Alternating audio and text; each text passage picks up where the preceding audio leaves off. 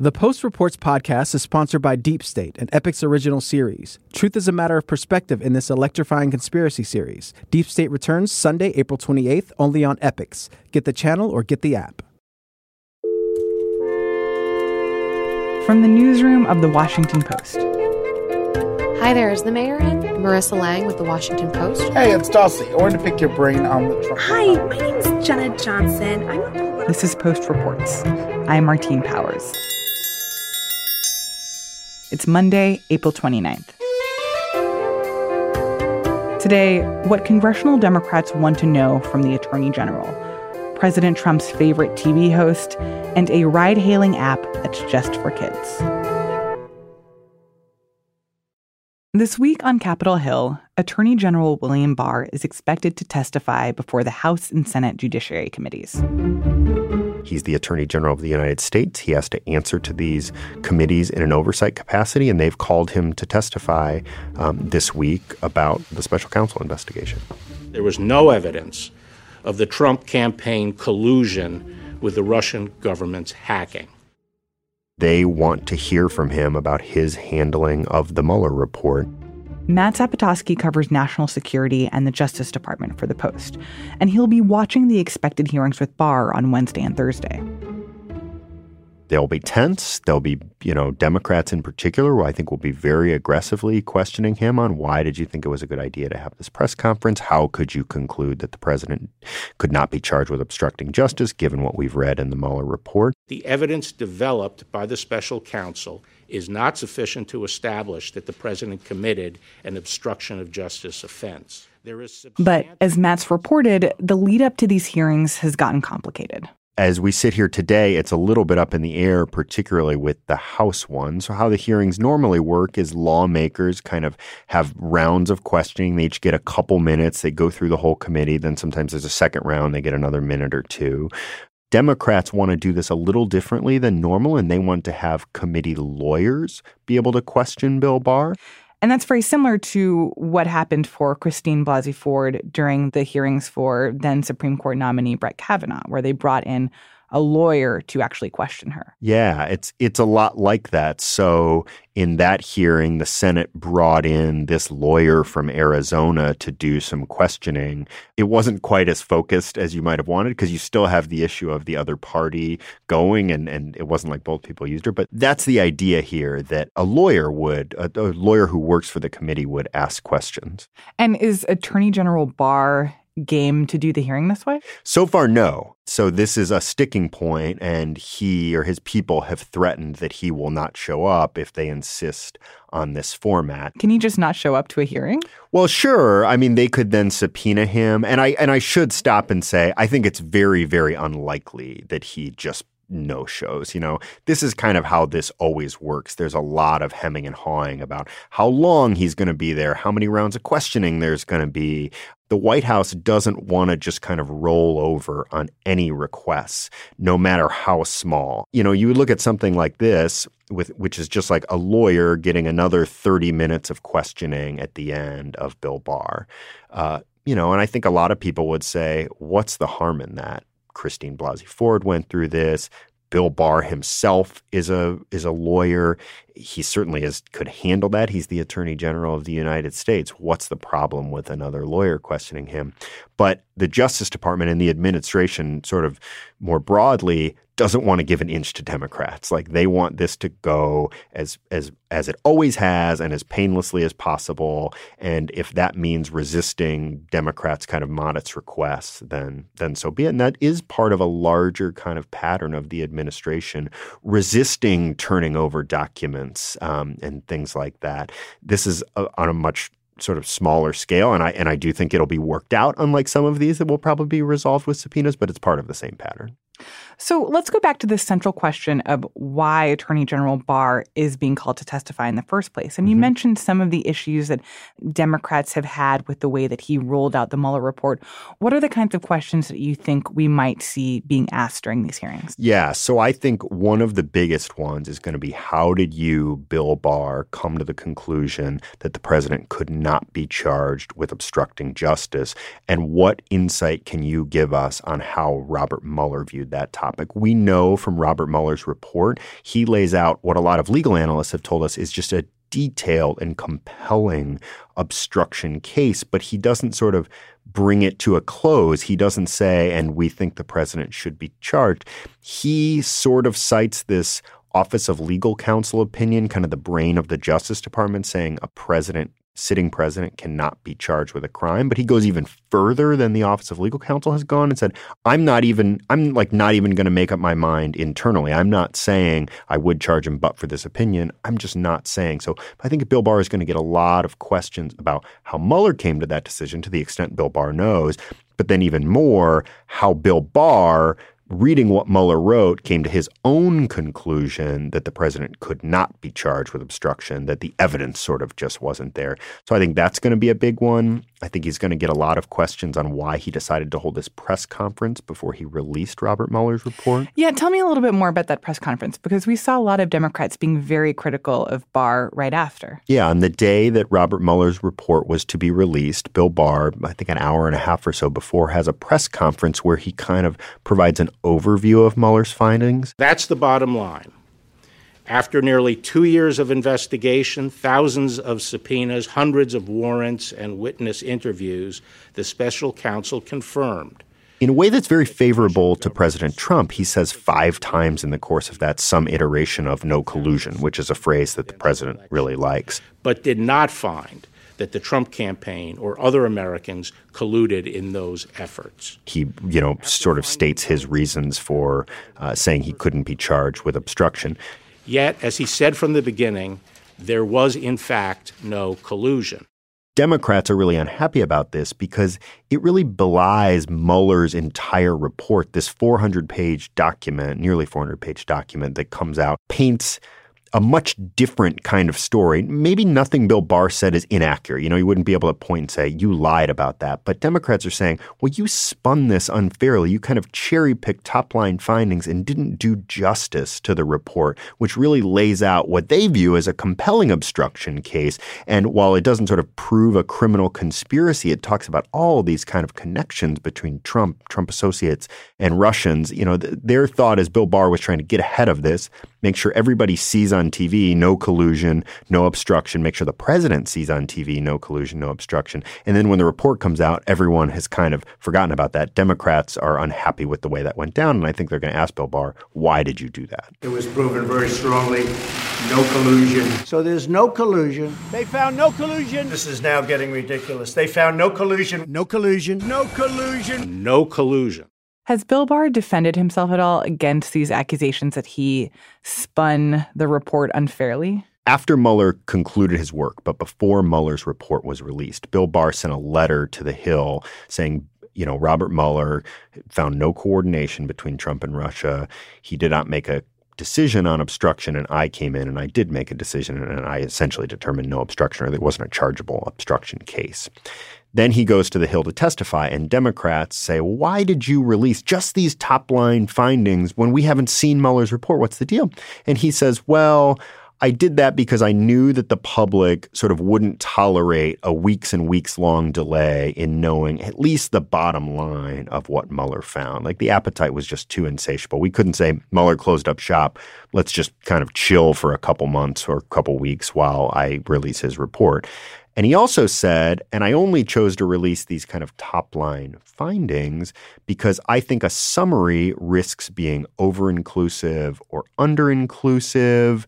I think it would spark so much commentary that maybe was premature. People need to see Mueller's report before they can sort of analyze it and comment on it. But if that's his defense, which it was then, how then do you have a press conference where you summarize Robert Mueller's report? So I think he's going to face a lot of questions about that, and we'll see how his defense this time kind of varies from what it was previously.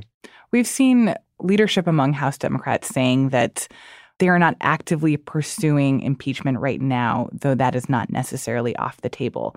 Do you think that there are going to be things that come up during the Barr hearings this week that could influence or even make or break whether or not impeachment is a thing that Democrats get more serious about? Look, my view is that what he's released so far of the Mueller report tells a really compelling and comprehensive story. And while there's more information behind some of the redactions, I don't know that that's going to change the general narrative that's already kind of out there from the report. I feel like this hearing is going to be much more about Bill Barr and how Democrats view Bill Barr than it is going to be about Trump. You know, I mean, everything in some way is about Trump, but I can't imagine Bill Barr is going to say something that Democrats will say, well, wow, that makes the report even more damaging to Trump than we realized, and now we need to impeach. It doesn't feel to me like this would be the moment for that. But you never know. I mean, you never know what could happen in this, what missteps he might make, or what new information they could unearth with aggressive questioning. Matt Zapotosky covers national security and the Justice Department for The Post. Matt and our colleague Roz Helderman are the authors of a newly published book providing analysis on the Mueller report as well as the redacted documents. It's available now as an ebook and in paperback.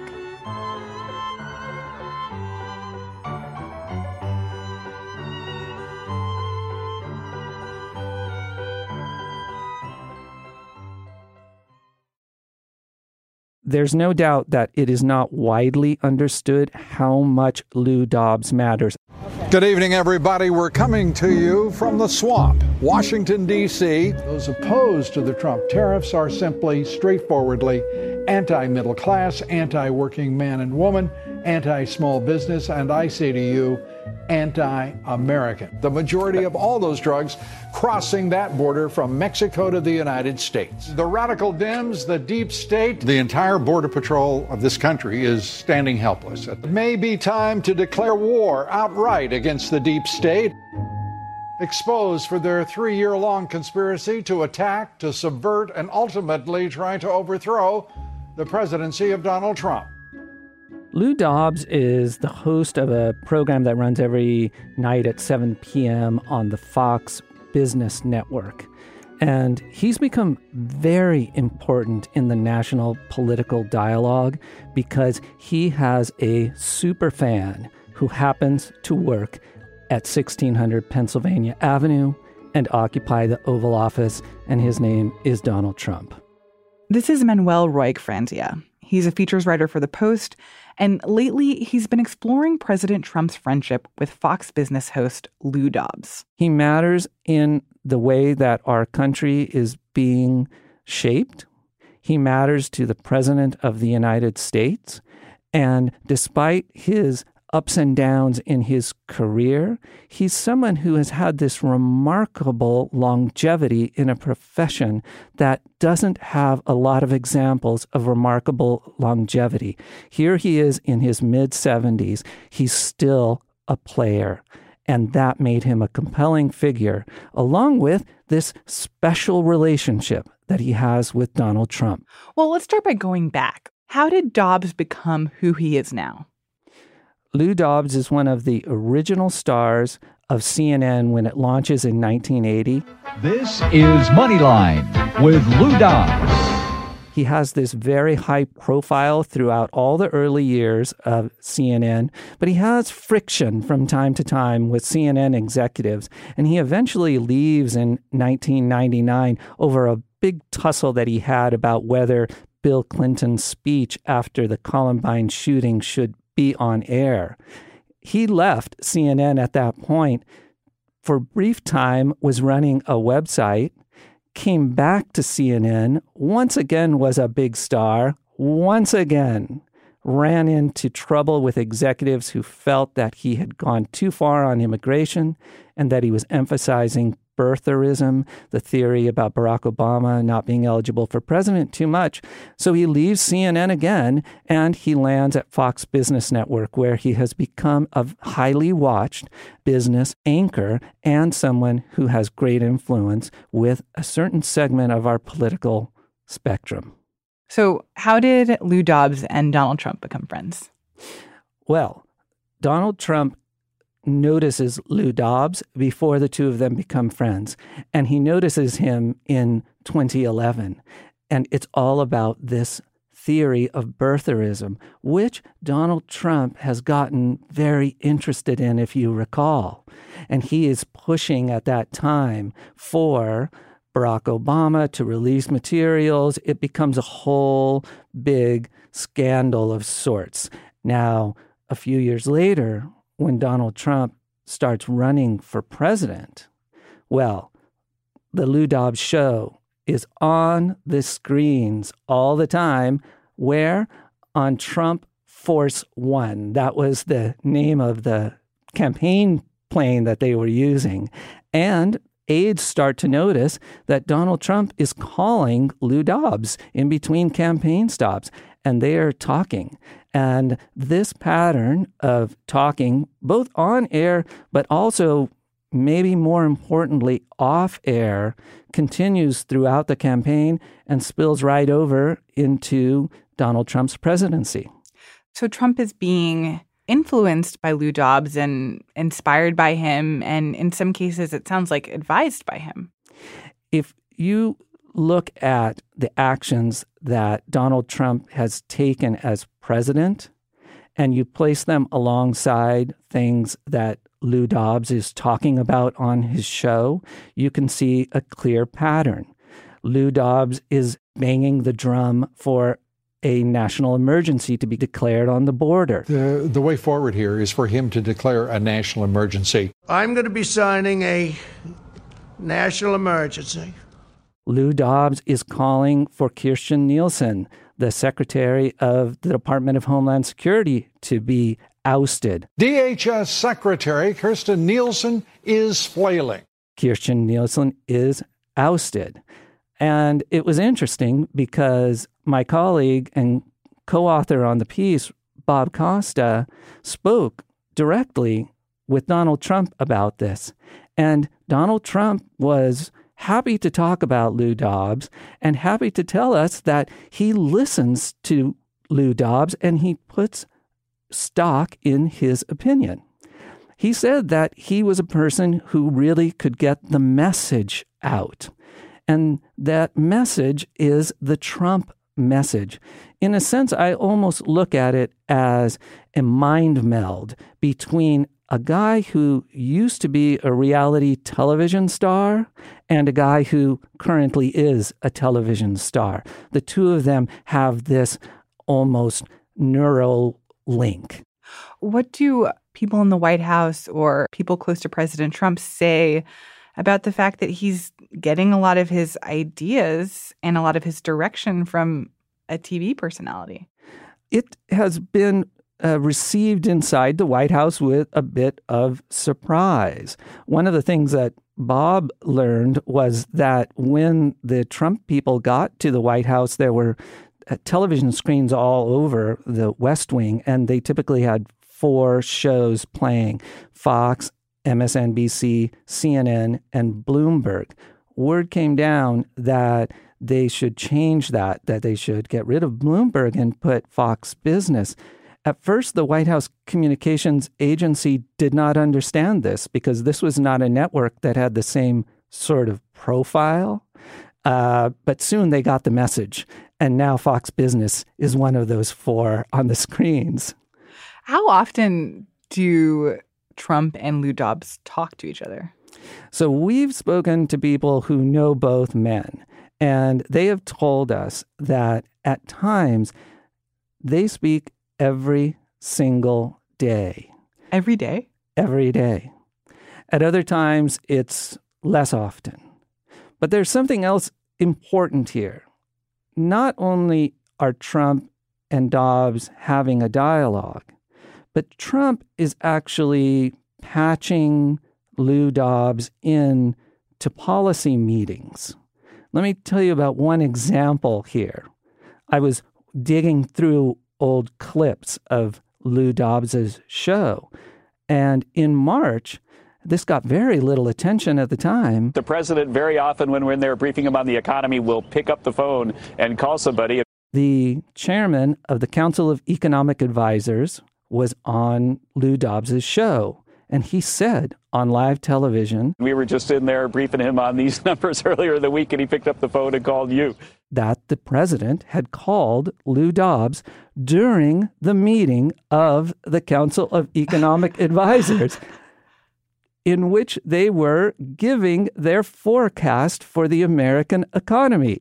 In some ways, this is really surprising. But in other ways, I think it's not that shocking because we do see the ways that the president has very close relationships with several media personalities. In particular, I'm thinking of Sean Hannity, also from Fox. But how is his relationship with Lou Dobbs different? So we've been told that this is less a relationship about being buddies and playing golf together and going to meals and all that sort of thing, and more an intellectual relationship that's all about like-mindedness on policy. Lou Dobbs and Donald Trump are totally in sync on immigration. They're in sync on trade, and the two of them really feed off of each other. What Lou Dobbs is saying one night on television gets into the White House because Donald Trump is watching. What Donald Trump is saying inside the White House and at his speeches gets into the studio of Fox Business because Lou Dobbs is watching Donald Trump. It's this circular relationship, and it's all about substance. It's all about being tough on the border. It's all about being tough on trade. It's all about a very muscular vision of America. Manuel Roig-Franzia is a features writer for The Post.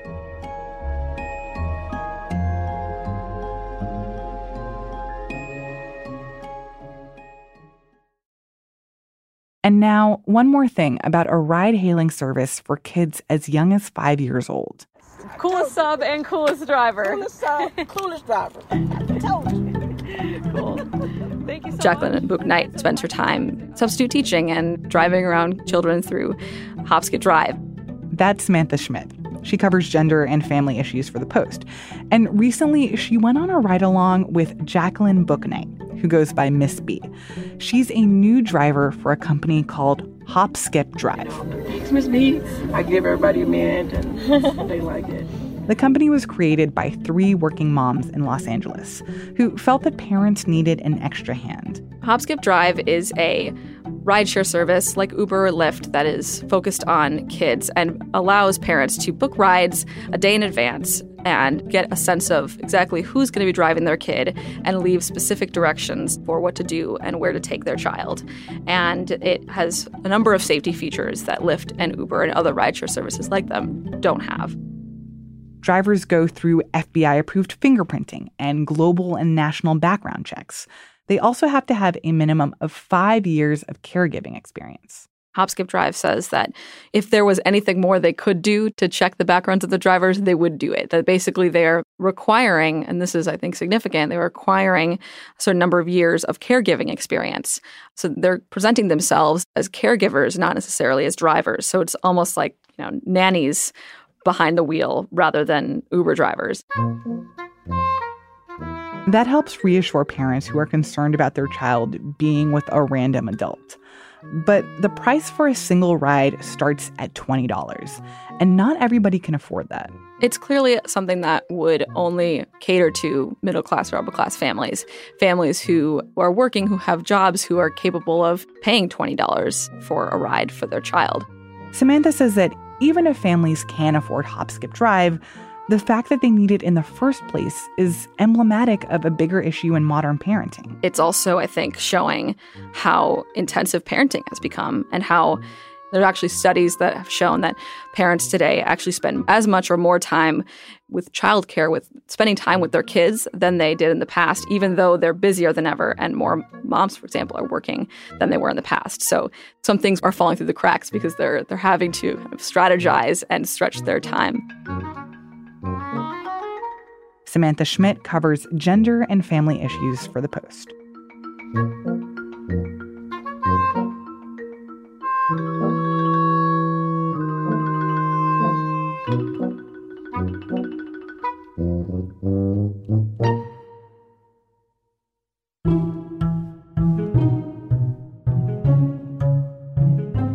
That's it for today's show. Thanks for listening. You can learn more about the stories in today's episode by going to postreports.com and join in on the conversation on Twitter using the hashtag postreports. I'm Martine Powers. We'll be back tomorrow with more stories from the Washington Post.